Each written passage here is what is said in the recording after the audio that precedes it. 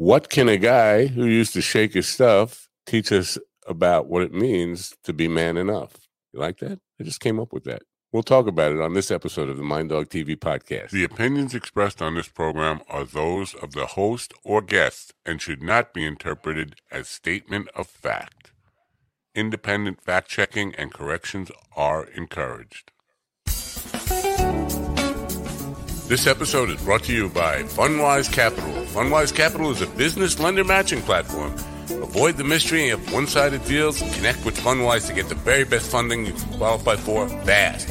You can apply online in 60 seconds or less, and there's no effect to your credit to see how much you can get. It's easy. Use the funding for anything you need to start or grow your business. You did hear me correctly. I did say start or grow your business. If you don't have a business yet, but you got a solid business plan, they can help you get funding. Get the best funding you can qualify for. Their strategic lender matching platform searches through hundreds of lenders to find the very best possible option for your unique situation. They have hundreds of 5-star reviews on Google, Trustpilot, and Facebook, and an A+ rating with the Better Business Bureau. They provide unsecured lines of credit at 0% interest for 9 to 15 months. Unsecured term loans, loans based on income, short-term gap funding, and bridge loans. They work with real estate, startups like I already mentioned, franchises, restaurants, any kind of business, any kind of project. To get started, it's really easy. Just go to apply.fundwise.com/minddog. That's apply.fundwise.com/minddog. Get money for your business now. Apply.fundwise.com/minddog. Is everybody ready for the Mind Dog, the Magnificent Show? Start the clock!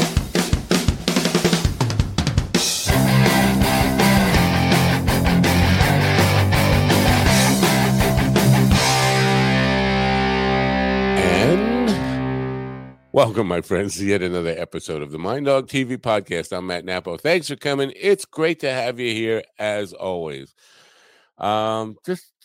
Just today, I saw somebody posting something on Twitter that said about what it means to be a real man. A real man would do this. A real man would do that. I've heard that so many times over the last 10 years, and it always irks me. It's like a pet peeve of mine because we're very judgmental about what it means to be a real man. My guest tonight, a former male exotic dancer who's written a book called Take It Off, which is kind of a self-help book, believe it or not, in helping men navigate what it really means to be man enough, what it really means to be a real man without coming out and putting out silly memes about a real man would do this and a real man would do that. You're not a real man.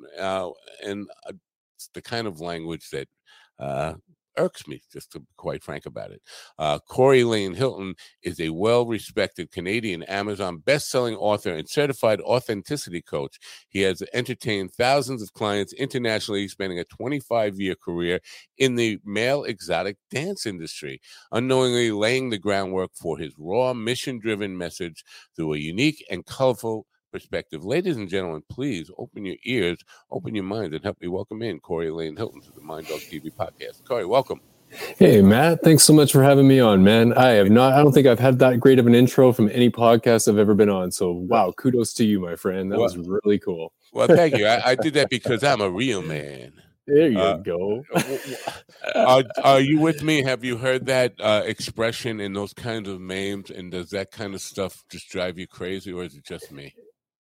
No, I can relate to it. I mean, I guess all I can say really is that, stereotypically people make perceptions of what you may have been as a male exotic dancer in my eyes, or for that matter, what stereotypically a man's supposed to represent. And I think it puts a lot of pressure on guys, especially in this day and age with what we have going on in the world. We're kind of, I guess you could say, from whatever our family background or from what we've had in our past, we're known as the hunter-gatherers and the caveman mentality. If you're not able to hunt, you're not able to gather, then you are, I guess you could say, have a lot of pressure on yourself maybe, or maybe a lot of guilt to not be able to supply what you need to supply for your family or whatever it may be. And it can really be a lot of pressure on guys. And I've found, quite frankly, here in Canada in particular, statistically, 3 of 4 men out there 3 of 4 suicides sides are actually male now.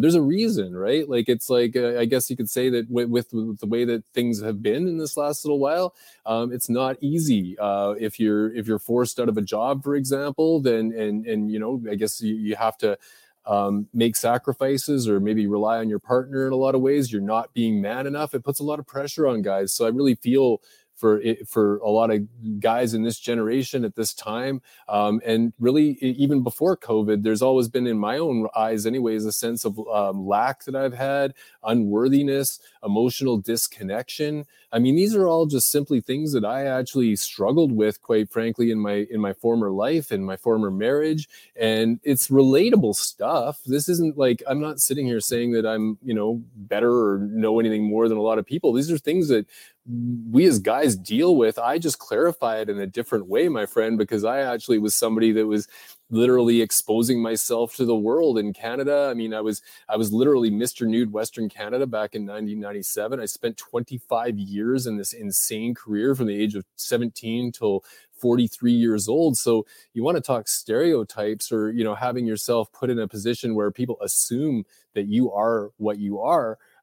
That's not necessarily the case. You know, I mean, you can assume that maybe every male dancer out there is just a you know, a slut or whatever it might be. But I'll admit I had my slut phase just like most people do, but it was no different than the majority of people either, right? Like, I was not the stereotypical dancer when it came to that. So I clarify a lot of this in my book, where I just kind of go back to really the basics and identify my core values. I identify the struggles that I had with my core values, right? And that kind of connected the dots really to make me a far more authentic person all the way around, and probably the best version of myself I've ever been at this age. So wow. Yeah, I hope that, you know.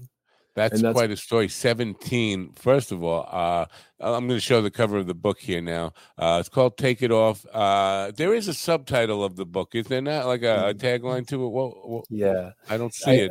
It's on the side. It's actually on the bind. It's actually called Revelations of a Male Exotic Dancer is the subtitle. And it really is literally revealing. I have these little things in my branding, you know, I expose myself, revealing.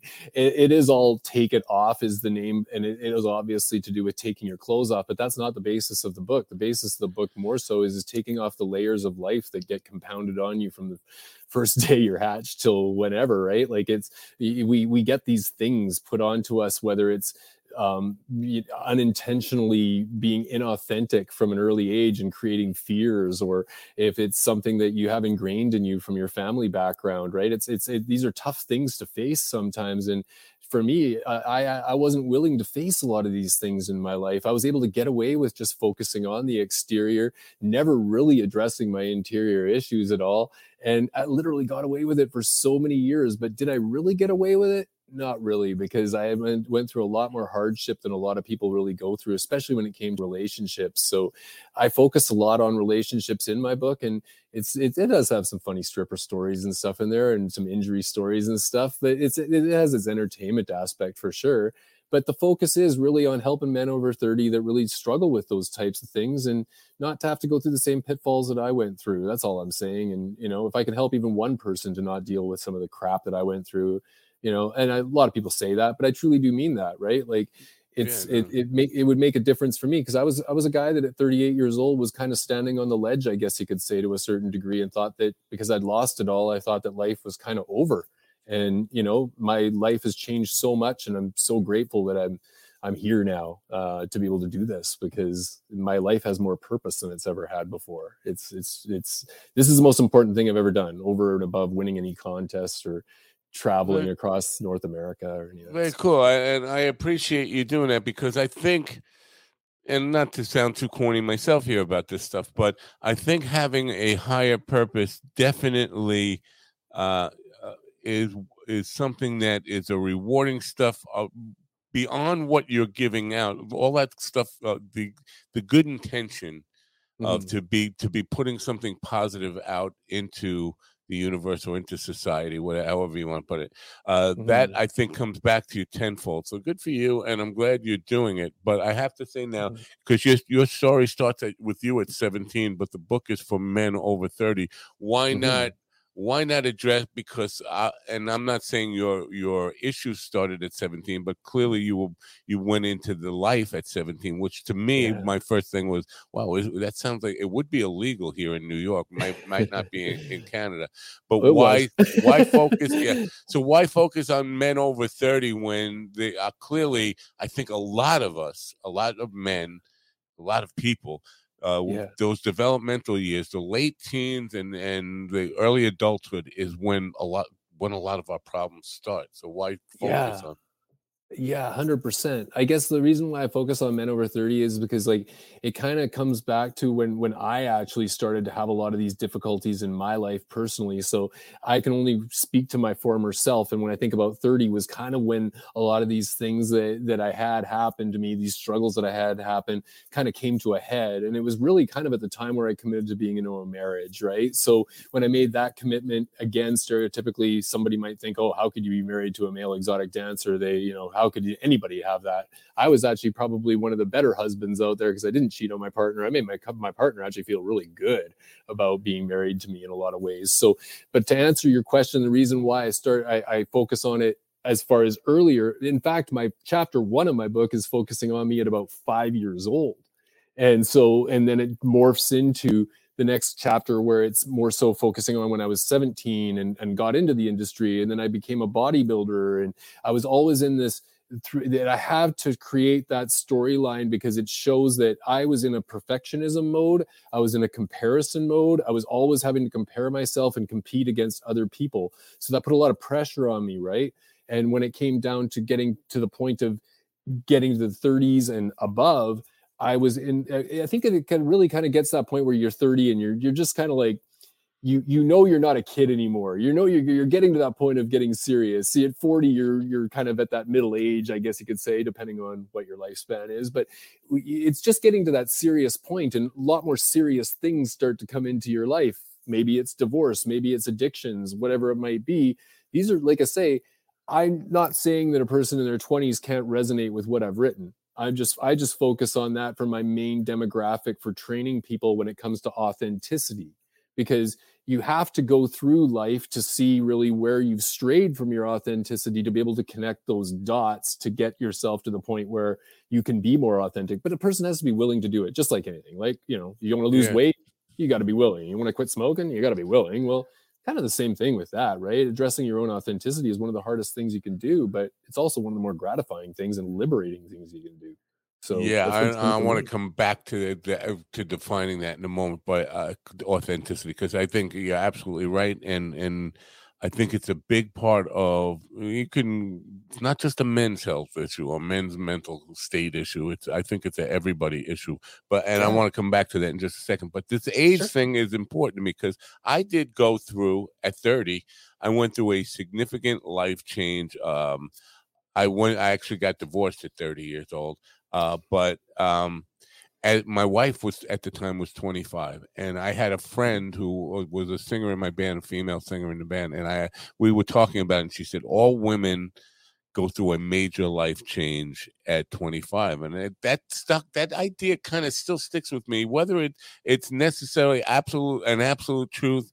It's something that resonated with me at the moment, in that moment, and I still carry that through. But I also connected that 30 is the age when a lot of men come to this self-evaluation, looking at yourself and saying, am I the man I wanted to be? Maybe in my generation is because we were taught, don't trust anybody over 30. But that number was always in my head that meant I was going to be a different kind of adult. 30 was, you're no longer in your 20s. You're no longer a young person. You're expected to be a more mature person at that point. And am I ready for it? What are all the responsibilities that are coming now with real adulthood?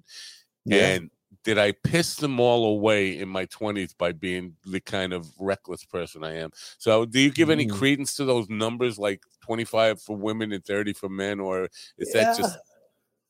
I don't know. I mean, I think it really depends on the person, my friend. I mean, to me, it's like I'm a bit of an odd duck because I didn't really have a timeline for that stuff. Like for me, it was kind of like I lived such a free bird lifestyle for whether, you know, it was touring here in Canada or the States. My life was a lot different. So when it came to growing up, so to speak, I was kind of like a band member, or, you know, a person that's in the entertainment field. Like, when do you actually really grow up, right? Like, you're portraying an alter ego out there, and so you're hiding behind the mask. That's why that's on my book cover, is because one side of me was hiding behind that alter ego. So did I really grow up? Well, really, I don't felt that I really truly grew up till just a few years ago, when I truly took the time to do that introspection and really figure myself out.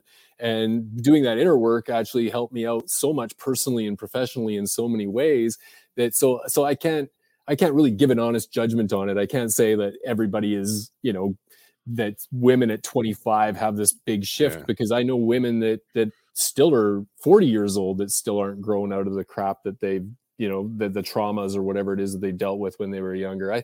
So I really personally think that it really comes back to, and this is therapist stuff, but I really think it comes back to how you were raised, and the domino effect that happens from your parents and how that drops down. That's what I had happen to me. So when I was admittedly more emotionally disconnected than most men are, and men in general are fairly emotionally disconnected anyway.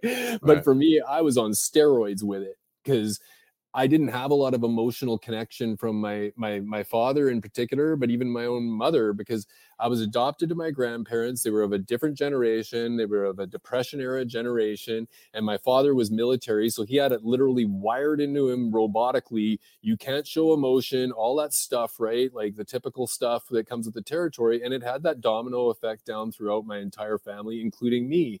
So for my way of getting emotional connection started at 5 years old. And it wasn't that my parents didn't love me. In fact, they loved me very much. They just only had the tools that they had, and emotional connection just unfortunately wasn't one of them from the stuff that happened, right? Yeah. So I grew into a position where I always looked for the emotions out of people. And that's why I think I gravitated towards this insane industry, because whether I was doing something that would make somebody cry, laugh, or scream their lungs out, take it off up there on stage, I was getting emotion out of people, and it felt amazing. Like, that was the gratification. That was the stuff that gave me the goosebumps.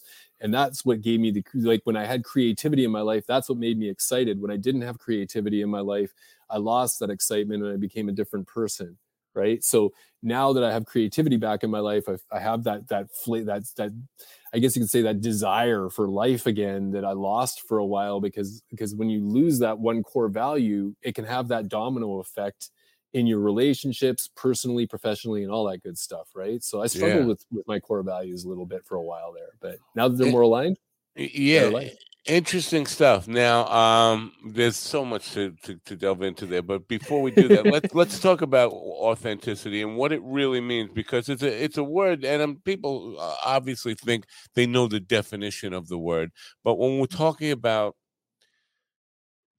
how you identify yourself and being honest with yourself before you can be honest with the rest of the world, so define it in terms of what it means, in terms of the message that you bring forth in your book. Yeah. Well, first off, I feel that it's about the main word is awareness. It's awareness not only of your values, because I've heard a lot of people say, oh yeah, you have to be aware of your values, your core values, to be an authentic person. Yeah, that's important. And everybody has a different set, right? Like, I could go over your core values are going to be different than mine just because of the lens that you've seen life through. But more importantly, over and above just the values, it's the feelings that are attached to those values. And I don't think that a lot of people really understand that. Like, when I wrote down my value of, say, for example, relationships, the feeling that I have from my relationships is connection, right? Well, if I'm feeling disconnected on a day, right, I've got to look at that and go, okay, well, what part of my relationship, whether it's personally or professionally, is lacking? What's making me feel that disconnection? Right. So I literally took the time in each and every one of my chapters to determine which core value that I had that was actually I was having a struggle with in that chapter, and identify it right at the beginning of the chapter. So when the reader's going through it, they're like, oh yeah, I see where he was really struggling with this and why he was. And then at the end of the chapter, I actually reveal what I call the naked truth. And it's at the end of every chapter. And it just simply is my accountable, like, honest, like not drug hazed, full on reality of what happened, where I was irresponsible at times, whatever it might have been, where I strayed from those core values. And that's why I had that pitfall. So I'm literally showing my audience, hey, I'm going to show you mine, you show me yours. That's where my training comes in, where it's like, I'm going to be vulnerable enough to open up every freaking skeleton in my closet. I'm going to be vulnerable enough to show you exactly where I was lacking, all the shit that I went through. I'll show it all to you, right? But if you're willing and you want to actually address your stuff and you want to be liberated like me, feel free. Come on. I'll give you the one-on-one training. I'll give you the video training, whatever you want. It's going to work with my book itself. Read the book. You can cross-reference it. And then by being that vulnerable, I'm gaining trust with my people, the people that are going to want to be willing to work with me. I'm gaining that trust because I'm showing them, hey man, I'm just human, just like you are.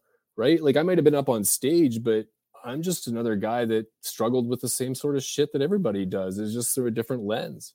Well, right? There's a couple of, again, every answer you're giving me here, there's a lot that I could delve into if we had an enormous amount of time.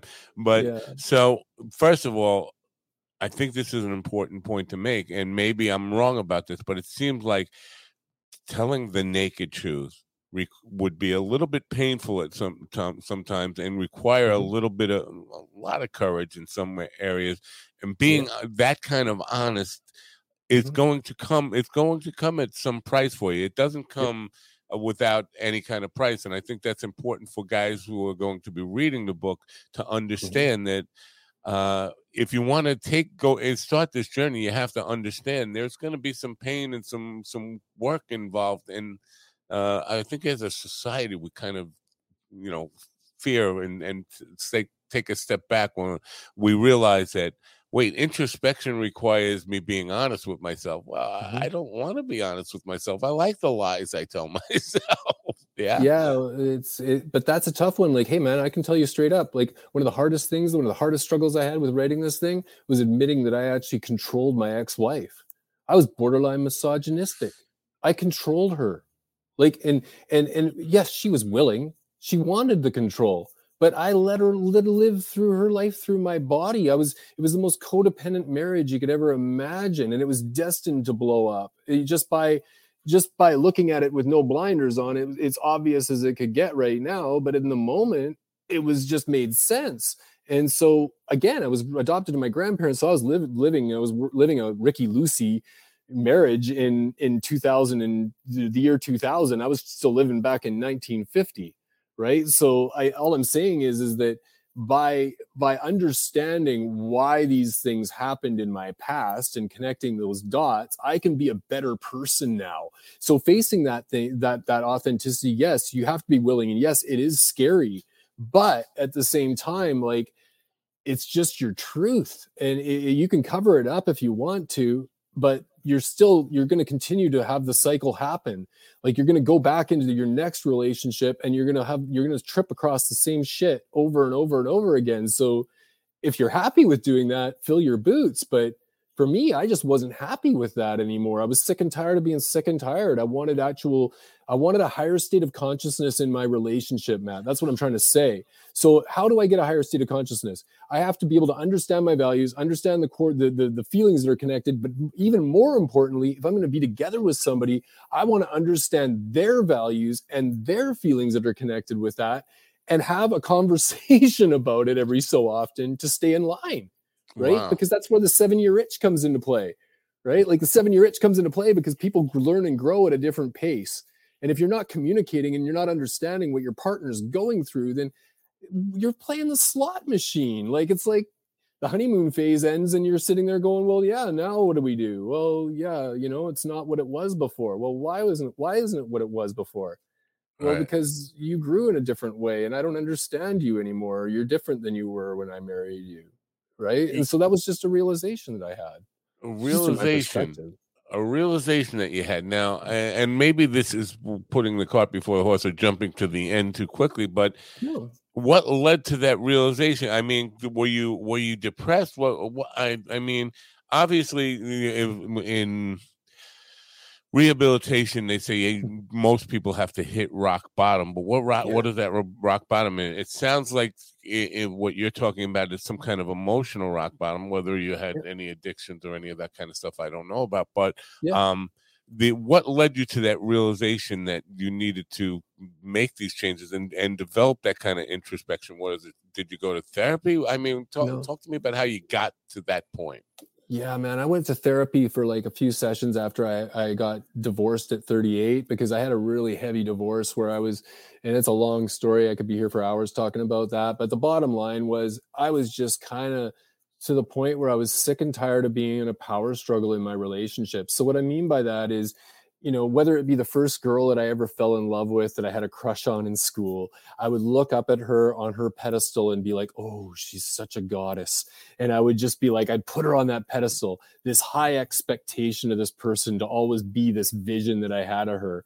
And then on the counter side of it, I got married and I stood up on my pedestal and looked down at my wife, expecting her to change or having high expectations of her. And the audacity that I had to actually even think that in the first place, when I wasn't even willing to address my own shit.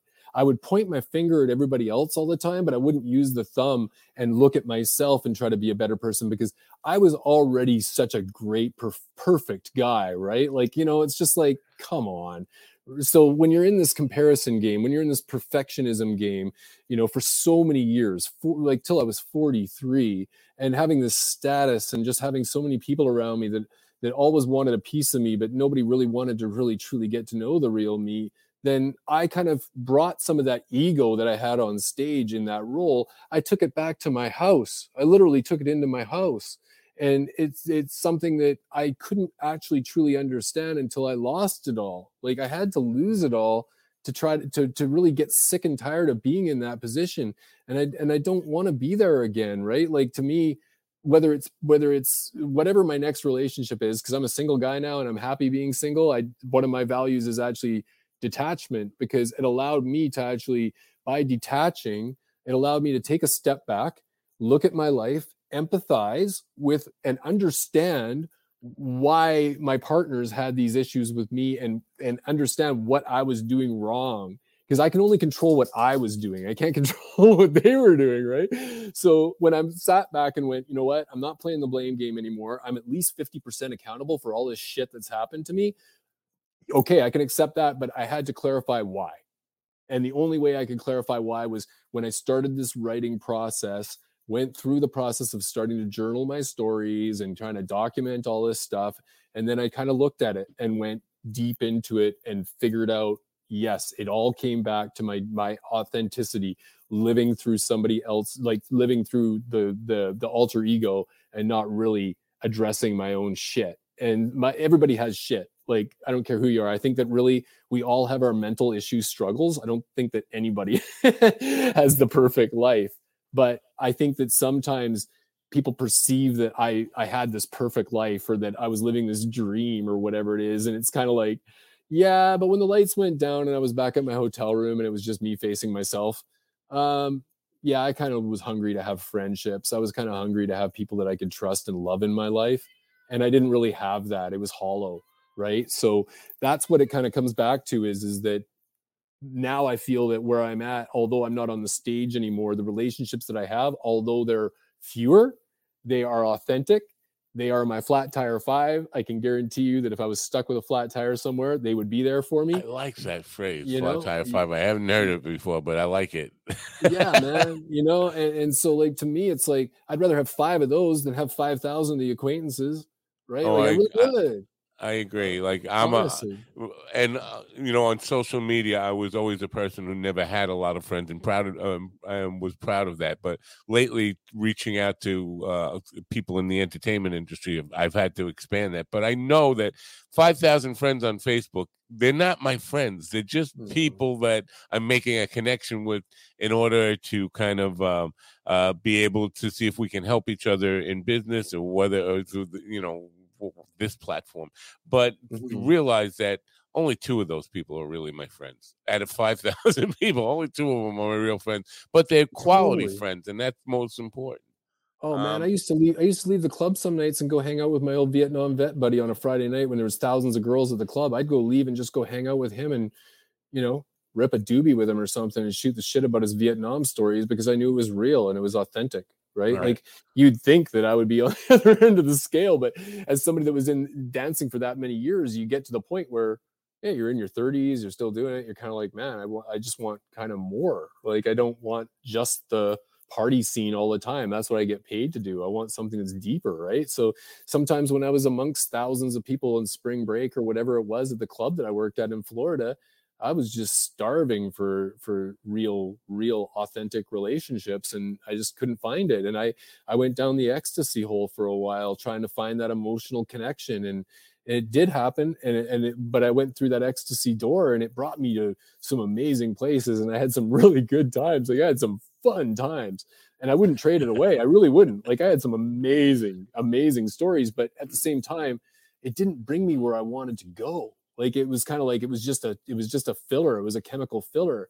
And now what I find that what I'm doing now without that hazed reality, that unhazed reality, I'm getting that same adrenaline rush and I'm getting those goosebumps, but it's for all the right reasons, right? Gotcha.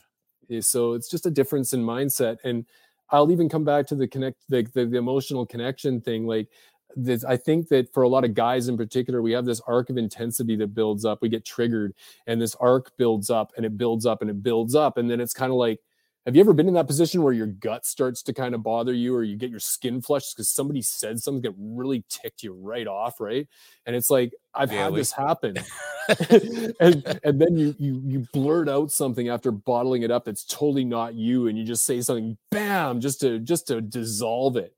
And it's like without taking that pause, right? And so I've done that so many times, and my dad did that so many times, and I witnessed it, that I just didn't want to be that anymore. So now when that buildup happens, I take that step back, I breathe it out, and I kind of go, okay, why is this triggering me the way it is? Is it really this person that's in front of me, or is it some shit that happened last week, or what is it that's really bothering me? Is it my financial situation? Like, and I try to just determine that before I respond, is all I'm saying. And it's made a world of difference by just reining that stuff back in. It's the emotional intelligence that's attached to the authenticity, right?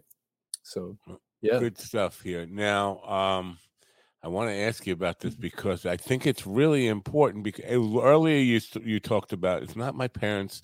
It's not that my parents didn't love me. They did love me, but they were doing the best with the tools they had. And I think that's important, not just for talking about your upbringing and all this stuff, but I think, first of all, it's something I say all the time because people hear me talking about outrageous stories about my parents. And I say this to everybody.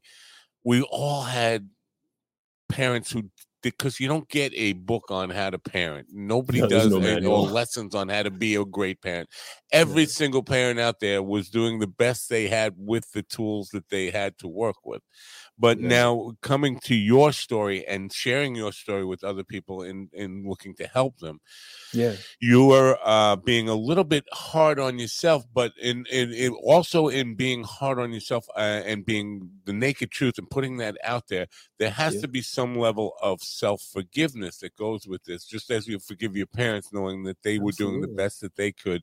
So talk to me about the value of that, because you are being very frank and honest about your shortcomings, mistakes you made, however you want to characterize that. But in some sense, you have to look at your life and say, wait, I'm not a bad person.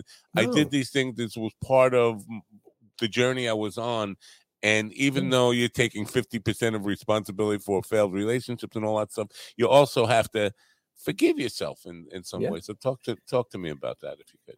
Yeah, for me, like, I mean, you've heard it before. Forgiveness isn't about you. Isn't about the person that you're forgiving. It's about you, right? It's letting go, right? And so for me, I look at it when I look back, for example, for my father, like he only had the tools that he had, right? Well, yeah, but you only know what you know. And so he had a 10th grade education and he was raised in the Depression and his mom committed suicide. So how many tools did he have, right? Right. Really think about that. So when it comes down to it, he just taught me what he knew. He taught me a lot about morality and integrity, and he taught me a lot of really good things that, like, I'm really grateful that he taught me. But the chain reaction to that was, unfortunately, a really hard thing to connect with people emotionally. So that's just one. But I will say that, when it comes to just my, I guess you could say, like, the forgiveness side of things, I admit now, without trying to be this perfectionist, I admit that I'm imperfect. And so by saying, you know what, yeah, Corey, you dropped the, I don't know, you dropped the mayonnaise on the floor in the kitchen and it got all over the place. Maybe before I'd have been, talking down myself and saying, oh yeah, shit, man, way to go, and just really being hard on myself. Whereas now I'll just kind of laugh it off and be like, oh well, shit happens, and so it's just that, literally, like, even just verbalizing, just throwing out the words about yourself, is the negative self-talk can really drag you down and really not allow you to appreciate the person that you look at in the mirror. So for all the time that I worked so hard on this exterior that I had in this career of mine, I could never really honestly look in the mirror and be happy with the person that I was. Even when I was to the point of being a bodybuilder on stage and I was dieted down and people were like chanting my name when I was on stage, I could still look at those pictures, Matt, and pick myself apart and be like, oh yeah, I should have done this better. Should have done this better. I couldn't say anything good. It was always what I didn't do. Right. So I forgive myself now for being so bloody critical. Like, just being so critical, not only to myself, but to people in my dance review, to people that I worked with, for maybe a day that went sideways and I was doing sales and I was throwing my headset down and screaming and yelling at the computer because I didn't make the sale that day because I wasn't in the right mindset. Whatever it was, like, I'm forgiving of myself now for my imperfections with that. And I'm more so aligned with progression, which is why I really practice a lot of yoga now, because I really have went from that bodybuilding mindset of trying to make my exterior so perfect to a progression, a practice, a yoga practice where I actually can reset mind, body, the whole thing, and really be good with who I am as a person. I think it really starts with you. And for me, like, to be able to forgive my wife, or maybe for my ex-wife, or forgive my parents for what they weren't able to teach me, whatever it is, I'm not passing blame off on them anymore. I used to sit there and try to blame the world for all my shit. Like, I'd sit there and go, oh, I just climbed up the mountain of life and some boot came and kicked my ass back down again. I'd use that all the time. And I didn't really realize that the boot was my own boot. It wasn't anybody else's. It was just that I was always passing blame off on other people, saying, oh yeah, this should have happened. And not really taking the accountability for it and going, yeah, Corey, you screwed up there, or whatever it was, but be okay with it, because nobody's perfect, and learn from your mistakes and just be better, right? Like, push it off and let it go, because it's not serving me. Totally get it. A lot of performers now. I don't know how this fits into your kind of performance that you were doing for 25 years, but comedians, musicians, actors, we experience something called imposter syndrome. In other words, you're up there and people are respecting you for the performance that you're bringing, but in the back of your mind, there's always this voice that, even though you might be projecting ego and self-confidence and all this stuff, that you're not good enough, you're not enough, and at some point, somebody's going to figure it out and expose you for being the phony that you are. Is that part of a male dancer's mindset? Yeah, good question. I love that one, actually. That's one I didn't expect to get. The reason why I really like that question is because I learned to flick the switch. And I when I would go on stage, whether it would be my first show I ever did or my last show that I ever did, or any of them in between, I always got the butterflies. I was always nervous, thinking, oh, what's going to happen? Am I going to trip and fall and break my nose on the stage or something and embarrass myself, or whatever it was? But it, just like any fear, it just requires flicking the switch. It's not a matter of the action. It's just the anticipation of the action, right? So, like, when I think about imposter syndrome, I could sit here and go into that zone all day long and tell you about all the reasons why I can't, and why I'm not a good coach, or I'm not a good author, or whatever it is. And I can get into my head all day long with that. It's not going to serve me or anybody else around me, right? But for example, like, I was in the Philippines 2 years ago, just before COVID set in, and I was standing up on top of Kawasan Falls in Cebu, one of the most beautiful waterfalls in the world. And I'm 15 meters above, and I'm going to go and I'm going to make this jump into this crystal blue water. Moment of a lifetime, right? Sitting there, and I'm like, my God, I'll never be standing in this spot again. and the guide's counting 3, 2, 1. And I could have stood there and freaked out and turned around and walked away and pussed out and went back down and regretted it for the rest of my life. But instead of sitting there freaking out and worrying about if I'm going to die from jumping off this thing, as soon as he said 3, 2, 1, I just said, fuck it, and jumped. And it was one of the most exhilarating things I've ever done. Wow. And I was just sitting there going, my God, that was such an incredible experience. I'll be 80 years old and I'll remember that moment for the rest of my life. But I could have regretted not doing it, right? Just because of fear. And so when I think about imposter syndrome, I always think that's just something that we all have inside of us that just tells us we can't. Do you honestly think that the biggest superstars in the world were hatched out and just thought they were going to be a superstar from the day they were born? No, right? Like they had to believe in themselves. Right. Really, have faith. I'm not even talking about religious faith. I'm just talking about having faith in you. Right. Yeah. So, that's where I've switched that gear big time in this last few years. I understand that, but in some ways, and maybe I'm confusing this, but it's kind of like a catch-22. In order to be really accepted for because people see through inauthenticity. At least I believe they do. If you're inauthentic, they will see through it. But so in order to be successful, you have to be authentic. But then there's this, especially for performance, this kind of thing where you have to teach yourself to be inauthentic about your fears, or at least convince yourself your insecurities, whatever you want to call them, that they aren't there, or to rise above them in some way. You're being inauthentic about the level of insecurity that you have. Am I missing something there? I think it's I don't even want to maybe necessarily use the word inauthentic as much, but I will say that there is a certain element of anything where it comes down to tricking your mind. I guess you could say tricking your mind to do something that you want to do. Like I'm saying, like when it comes to discipline, for example, like I'm a former bodybuilder. One of the most disciplined things you can possibly do, right? Did I want to get up off the couch and put the remote down and take my ass to the gym? No, I didn't want to do that. My body's telling me, God, Corey, you got to just chill here and just relax.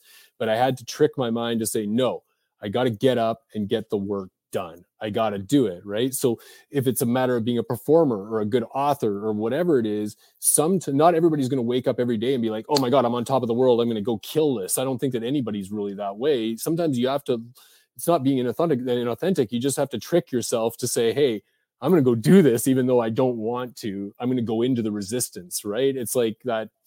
That's I think the best analogy I've ever heard about discipline is the buffalo analogy, and it's from a guy by the name of Rory Vaden, and he wrote an amazing book about this called Take the Stairs. But it's more so about like the buffalo will run directly into the storm, right? The cows will run away from the storm. But if you're running into the storm, you're going into the resistance, but you're not going to be in the storm as long. Right. But if you're running with the storm, you're in the storm a whole lot longer, right? So it's like that activity now cures captivity later. It's like, get it done, so you're not going to be captive to it later on. So I just think that, I hope that kind of answers your question, because I think that the imposter syndrome thing is really just in our own heads. I think that no matter where you're at, like I'm 52 years old. I'm starting this career right now. I know people that are in their 80s that are starting new careers. They could sit there and say, oh, well, I'm too old for this shit, but they don't. They say, no, I can do this, so it's just all you. I think it really comes down to, I think that people normalize themselves a lot, and they don't realize that other people out there in this world actually see their greatness. Maybe it's your people that you've associated with in your environment that see you as the kid that had a booger in his nose or something, and they just see that for the rest of their life, right? They don't see that you are the person you are now. So when I talk to strangers and I say, yes, I've wrote a best-selling book. Yes, I've designed courses. I've done all this stuff. They're like, oh my God, that's great. That's amazing. Tell me more. Whereas I could talk to a family member, or I could talk to somebody that I've known in my former career. They're like, oh yeah, Corey, right on. Yeah, keep doing what you're doing. Right. Right? Like they don't care because they've normalized me. Right. So you started this at 17 and you did it for 25 years. Doing the math, that comes out at 42. Now, did you see was it a conscious decision to say, I'm going to change my life, I don't want to do this anymore? Or did age kind of force you out? Basically, how did the end of that career come about? Was it a conscious decision? Dude, that's such a great story. When I first got into this industry, I was underage. I was working here in Canada, and the drinking age is 19, of course. And so for myself, I was really lucky because I had a friend of mine that was a couple of years older than me, and he was a bouncer at a bar. And he said to me, he's like, "Oh yeah, come down to the bar. I'll get you in and wear a university shirt." So I, of course, showed up at the bar when it opened up. There wasn't a soul around. I'm all nervous, and I got introduced to the manager. And yeah, he says, "Oh, you're going to school?" I said, "Yeah." And he's like, "Okay, well, yeah, if you're looking for some extra income." I'm like, "Yep, starving student." And he says, "Well, take your shirt off." And so I wheeled my shirt off, and he said, "Okay, be here on Tuesday." And I'm like, "What am I doing?" And he said, "Oh, you're serving drinks to the ladies for 2.5 hours, and you take a cut of all the booze that you sell, and you make all your tips. Are you down?" And I'm like, "Am I down? This is a dream." Right. So here I was in high school, and I'm serving drinks on Tuesdays and Thursdays and going to school the next morning. And my folks were good with it. They said, "Look, you don't get messed up on drugs and you keep your grades up, fill your boots, huh? Go have a good time, do it." Right. So I did. And so that was the way it started. But then to answer your question, when I first saw male dancers taking it all off, I saw one guy that was in his mid 40s. He should not have been out on stage, Matt. He should not have been out there anymore. Like, really, like this guy really should not have been out there. And I looked at him and I'm like, oh my God, I never want to be that guy ever. If I do this thing, if I actually go into this industry, I never want to be him. And so, yes, again, I was comparing myself right from the beginning to somebody that I felt shouldn't have been out there. Right. So I go into the industry, I hit the peak, I do all this great stuff and win contests and travel around, do all this stuff. But when I hit 43 and I was at my very last show, ironically, this is kind of funny, but I'd already chose to retire. I'd been doing some local shows here. They were nothing like they were when I was doing big shows. It was just kind of bachelorette parties, dancing around some girl in a chair. And I wasn't in the shape that I was in before. And I was kind of on the downgrade. I was like, kind of at that point where I'm like, should I do this anymore? And so I decided to get out of it. And then all of a sudden, I had somebody contact me from back in high school. And she said to me, she's like, "Corey, would you do a show for my friend? It's her 40th birthday." And I was like, no, I'm retired. And she said, "Oh, come on, give me your price." And so I tripled my price and just thought, I'm going to throw out a ridiculous amount of money so that she won't even take this up. And I'll just, I'll get out easily. Right. Well, I tripled my price. And of course, they snatched the price up and said, "Yep, let's do it." So now I'm forced to. And now I'm out of shape and I'm like, oh God, I got to go out and do this. And I'm just having like nightmares about having to go out and do this last show. And I realized in that last show, just based on the crowd that I was working for and just everything, the way that it all kind of went together, I was like, this is just not what it used to be. And it's never going to be this again. And I'm actually pretty damn close to being that guy. I think I'm going to burn that freaking G-string and I'm never going to use it again. And I literally torched that sucker on my freaking clothesline out back. I lit it on fire and I was done. Never to happen again. Right. So yeah, and it was just a decision that I eventually made and decided to go into a whole different realm, into the corporate, and I became a financial advisor and did a few things in my 40s that I was never really truly satisfied with because I didn't have that creativity and excitement in my life. So I'm just in a different zone of excitement now as well. Wow. Yeah. Interesting stuff. So, and I just to add some levity here, you mentioned injuries. Now I'm thinking the injuries probably happened in training and in bodybuilding. No, it happened. Ladies hurt you? I had a couple fingernail scratches. I'm not going to deny that, but actually, no, it's actually kind of funny. Like, some people like to laugh at people's pain, and me included. I think that's why Jackass does so well. But I was actually, ironically, I put a couple of these in my book. One was a mishap that I had because back in the day, like a long time, they used to have, I don't know if you're familiar with Pert shampoo, but Pert shampoo used to actually be a green glowing shampoo. If it was under the black lights, it actually used to glow bright green. So a lot of us dancers, we used to use it to, maybe enhance a show a little bit, right? So the DJ would turn the lights off and it would just be black lights, and the dancer would pour some of this green glowing crap all over them, and they'd be spreading around on them and stuff. So I, of course, did an act like that one time, and I had this big pool of shampoo laying below me, not realizing, and the DJ flicks the lights back on, and of course that I can't see the shampoo anymore. It's just looks like water, right?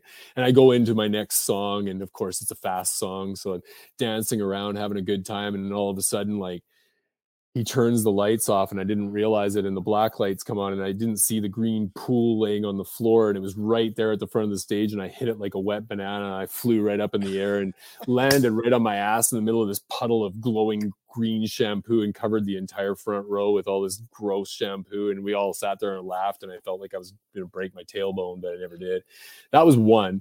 And then the other one that actually sticks out more than any was when I was in a club called Berry Teas in Edmonton, Alberta, and they had this odd stage where it was kind of in the round where all the girls were kind of like just around you, and the dance floor was set down below, and they had this scaffolding that came up about 6 feet so that you'd be at eye level with all the girls that were kind of sitting up on the stage up above. So I was up there doing this spin move that I used to do, and I'd spin, like keep spinning all the way across the stage. And at the end of it, I'd plant one foot and kick out the other direction. So I, of course, do this spin move, and I go to plant my foot, but I was a little bit too far off the edge of the stage, and I planted into air. I missed the entire thing. And so I dragged my ankle right down the side of the bloody thing, all the way down the inside of my leg, and bounced my crotch right off the side of the stage and flipped over and ended up 6 feet down, laying on the floor. And, you know, it just, the whole crowd just gasped. They were just like, oh my God, like they just freaked out. And then, of course, my guys came up and checked if I had a broken leg, and I was fine. I got up and I was bleeding all over the place because I scraped the shit out of my leg.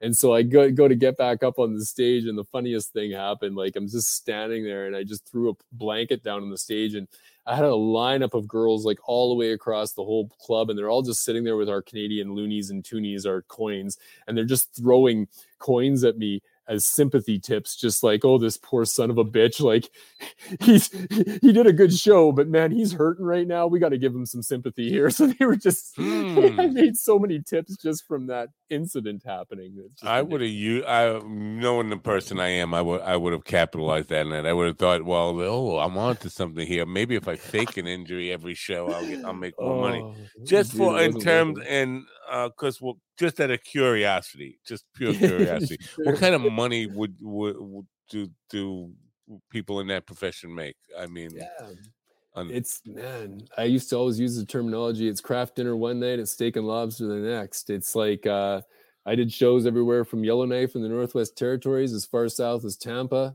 and you know, all over the whole southeastern US and all over Canada. So it really depended on where I was. And I will say, you know, like there was nights where I did shows in Winnipeg, Canada, where it was -30 outside and there was 5 girls inside the club, and I didn't make but a couple dollars in tips and a crappy show pay. And, you know, that was craft dinner night. Then I could tell you about shows where I was in Indiana, and we did shows for 1,800 girls and sold out more tickets than Rick Springfield did the night before. And it was all women, and it was like a freaking concert there. And they just came in like a herd of cattle and showed up right at the friggin' front of the stage and stood there like concert style waiting for us to show up. And I made more money than I ever made in one show there. I think I made about $1,500 in a matter of 2 hours. And I was just back at the hotel room counting my money. And while the other guys were actually getting action, I was back at the hotel room counting on the phone with my ex-wife saying, baby, when I get home, man, we're going to Victoria's Secret and we are buying us some stuff.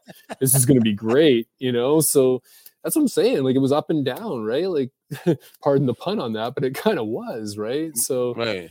Yeah. So, what about the term, because, you know, ego is what it is, and a guy doing that, obviously, and we compare ourselves and all that comparison stuff, but you got to have some sense of ego in that, from getting it from all these women fawning over you all the time. But then there's this other part of the psychical part of it that I'm curious about.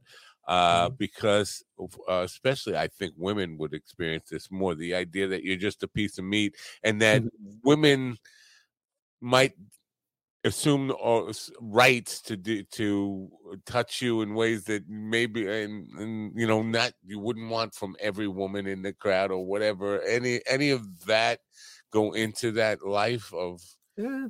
Occasionally. There was the occasional hand that slipped into the wrong area or whatever, but it was all about taking control.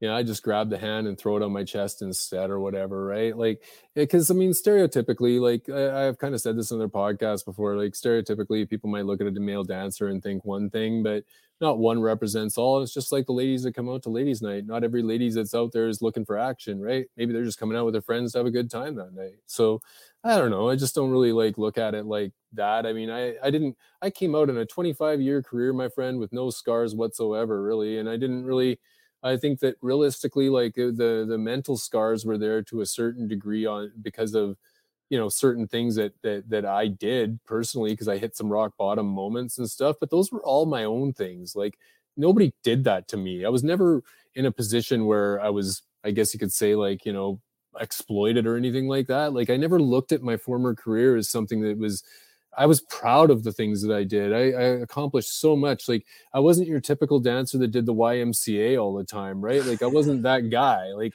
I was the guy that was creating acts where I was, I'd broken up with a girlfriend and I was going through some really heavy hardship, and I brought that pain onto stage with me, and I created an act where I was the executive, where I lost everything and I'd had everything that anybody wanted, but I was a bum now, and I lost my wife, I lost my car, I lost all my shit.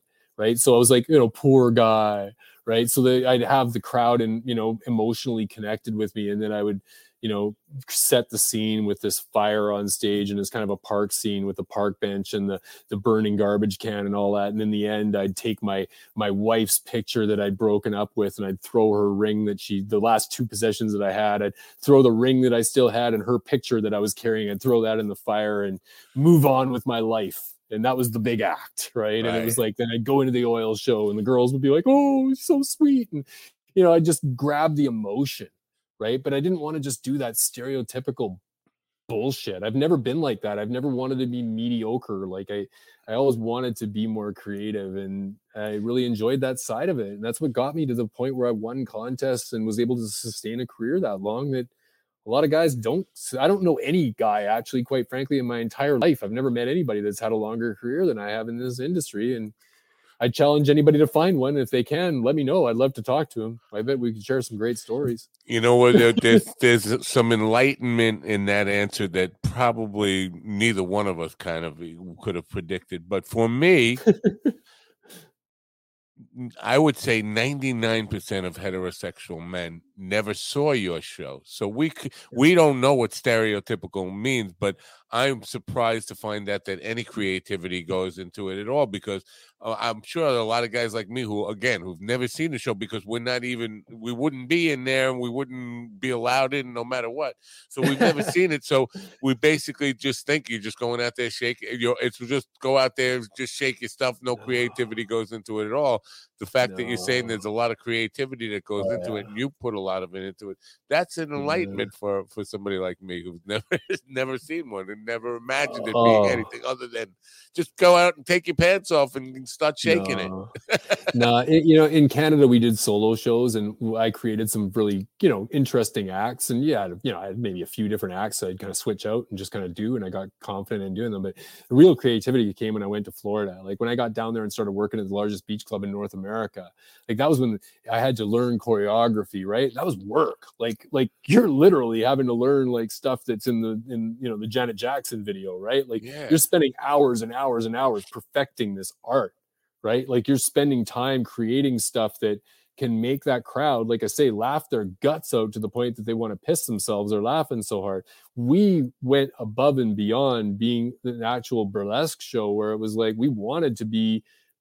My group actually we had big shoes to fill when we showed up in Florida, because the group that we replaced was one of the best groups in all of the world at that time, back in 1996. So all 10 guys left, and then all new 10 guys came in. So I was one of the new guys, and I had really a lot of point to prove and a lot of work to do to get to that same level. And so why I actually have the representation of the theater mask on my cover is because, quite frankly, it's the charm that's around my neck. And 10 of the charm that's around my neck is actually one of only 11 that were ever made. And they were all made for the original group that was there. And the 11th was actually was a girl that actually was very close to them, that worked with them as far as their marketing and stuff. And they were really close friends with her. And she had the 11th charm.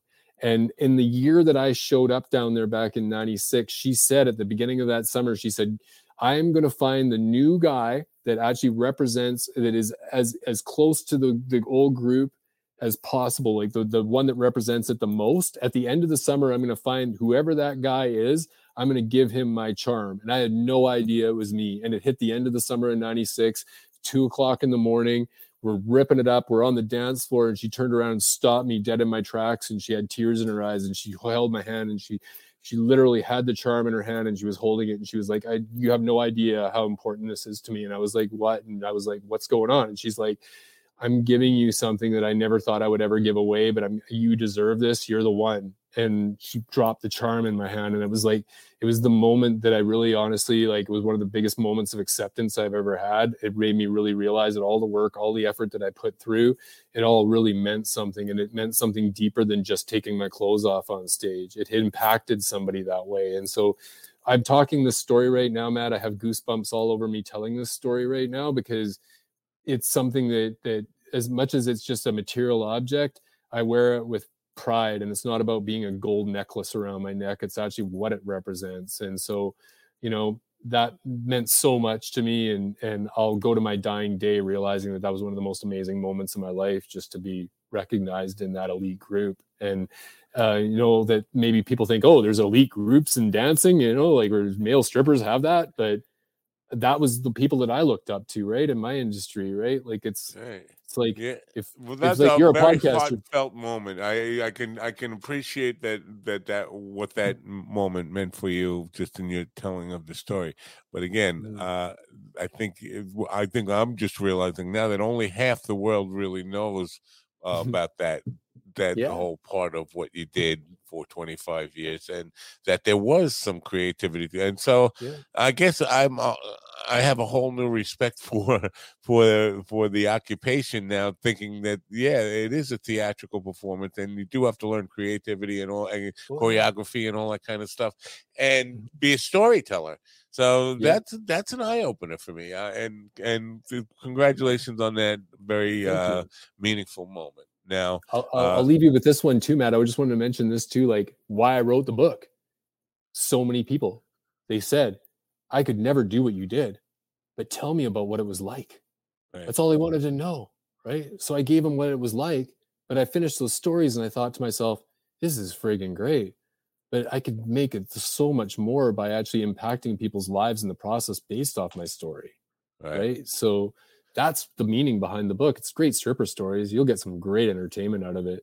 But man, what I want is people to take something. Name of the book again for people, and especially on the audio side, is Take It Off. I'm showing the cover right now, but the book is just kind of a prerequisite because you do courses or one-on-one work with people. In the minute we have left, or a minute or so we have left, tell me about what that entails, what that means, and what would somebody expect if they got involved in that. Yeah, so basically it comes in, the course package really comes in 12 weeks, and it's 1.5 hours of training when you're doing the one-on-one thing. And so all it really is that it's just like anything, you have to want to do it. And it takes confidentiality, because people are they're going to have to be vulnerable to be able to open up that side of themselves to really be their true authentic self. So how do you have that vulnerability? Well, A, you have to want to do it, but B, you got to be comfortable enough to expose that. So for me, I get people to actually do my actual worksheet with me. I go through facilitating the course. Then at the end of it, when I'm finished facilitating it, all I simply do is I say, okay, Matt, what I want you to do is go ahead and read chapter 1 of my book. And I want you to understand the struggle that I had between perspective and truth. And then I want you to read the naked truth after that. And I want you to reflect on your own life. I want you to figure out where maybe there was something in your own childhood that you actually had a skewed, your truth was skewed by your perspective. And did you carry that into your adulthood in some sort of fear? So that's just an example of what you would do for homework. And then you'd come back next week and we'd sit back down and we'd go through it. You reflect on your own shit. And so we go through it and I'm like, okay, that's great. You basically were able to connect that dot. So then we go to the next dot. Maybe it's, my next chapter, it might be revolving around emotional intelligence tied in with authenticity. And maybe it's a moment where your emotional intelligence was not accurate and you blew something out of proportion because it built up and built up and built up. So this is something that I've had happen myself. Me too. Right. So in that second chapter, my struggle was acceptance. the way I should say, I was trying, my discipline was the way that I actually got acceptance, but I was struggling with acceptance. So I had to be disciplined. So again, I go through the course as far as the emotional intelligence and authenticity. I facilitate that. At the end of it, I'm like, okay, Matt, read chapter 2, reflect on your own life and tell me a time when your emotional intelligence was not aligned with your authenticity. And just all I'm doing is I'm not regurgitating the same self-help shit that everybody else is doing out there. I'm telling you, I'm showing you mine so you can show me yours. Like, jokingly, I can say that because I'm open enough to do that. And by doing that, hopefully at the end of my course, you can connect the dots in your own life and go, hey man, this is why I actually dealt with this shit. And I'm not going to deal with this anymore because I know why I strayed from my authenticity. I know it now. The dots are connected. And I just think that if we all did that in our world, we would actually have a lot better world because we wouldn't be so bloody black and white and so tribal and divided. We could actually take the time to understand one another a little bit more. You know, I may not agree with you on everything, my friend. You might have different political or religious ideology. That's okay. But if I understand why you have that, you know, I understand why you see life through that lens, I can disagree with you and still be all right with that and move on to something that I actually agree with you and respect your perspective. That's all I'm trying to do. Very cool stuff. Are you an optimist for making that kind of change in the world? Because 150%. Well, good for you. I mean, yep. I appreciate that, and I appreciate your being connected to a higher purpose. Other than, I mean, let's face it, we're all trying to get by in this world and do for ourselves, but to give something back to the world and feel like you're doing something that is bigger than yourself. I think more people should do that, and we'd all be a lot happier and a lot more forgiving, a lot more respectful of one another, and all that kind of stuff. So 100%, man. Yeah. 100%. Thanks for being part of this, and we will continue to support you. Take it off .ca, not .com. Take it off .ca is where you're going to go find out the book, find out about the course, and all that kind of stuff. Corey, thank you so much for being part of the program, and do feel free to come back anytime if you have something to promote or you just want to, take this conversation a little further. Anytime, you're welcome back. So. Man, I appreciate you so much, and I have podcasters that are friends of mine that want me to come back and do a series because I got a lot of stories we can talk about. But you know what? We only had the hour, right? So, yeah, right. I appreciate you, man. I appreciate Thank you. And please do accept my invitation to come back sometime. Thanks. 100%. Be well. Bye. You too. Corey Lane Hilton, folks. Good stuff there. I'm not bullshitting you when I tell you eye-opening for me. Didn't realize that it really is truly an art form, and you have to be an artist to be in that life. I mean, again, I'm just curious. info@minddogtv.com, guys. Write to me and tell me if you had that perception. I don't think I'm alone in this, thinking that, because we know what female strippers are. I mean, I gotta get some hate mail on this, but girls who work in nudie bars and they're just on the pole. There's no creativity in that. It's not a show. It's not theater. It's not a choreography. It's get out there, shake your stuff, get some people dollars in your pants, and go home wealthy. And my perception of male strippers was that until tonight. And come to think of it, just the way he presented that idea, that's something but it gave me a lot to think about here tonight. I hope it gave you a lot to think about, and I hope you'll share your thoughts with me. info@minddogtv.com. That's all I have for you for this week. Be back with you with Coffee with the Dog on Monday morning. You want me to tell you who my guest will be? I will have to look that up because I generally don't know on Friday night before the show. Let me see. I'll quickly look it up though. Mike Freed looks like no, Mike Freed. Curtis Berto, Cruisin' Berto, comedian out of, I believe, the Midwest. I'm going to say Indiana. He'll be with me on Monday morning for Coffee with the Dog. I hope you'll catch that show. I look forward to seeing you. Till then, I'm Matt Nappo for the Mind Dog TV podcast. Have a great rest of your night, and bye for now. Have a great weekend, folks.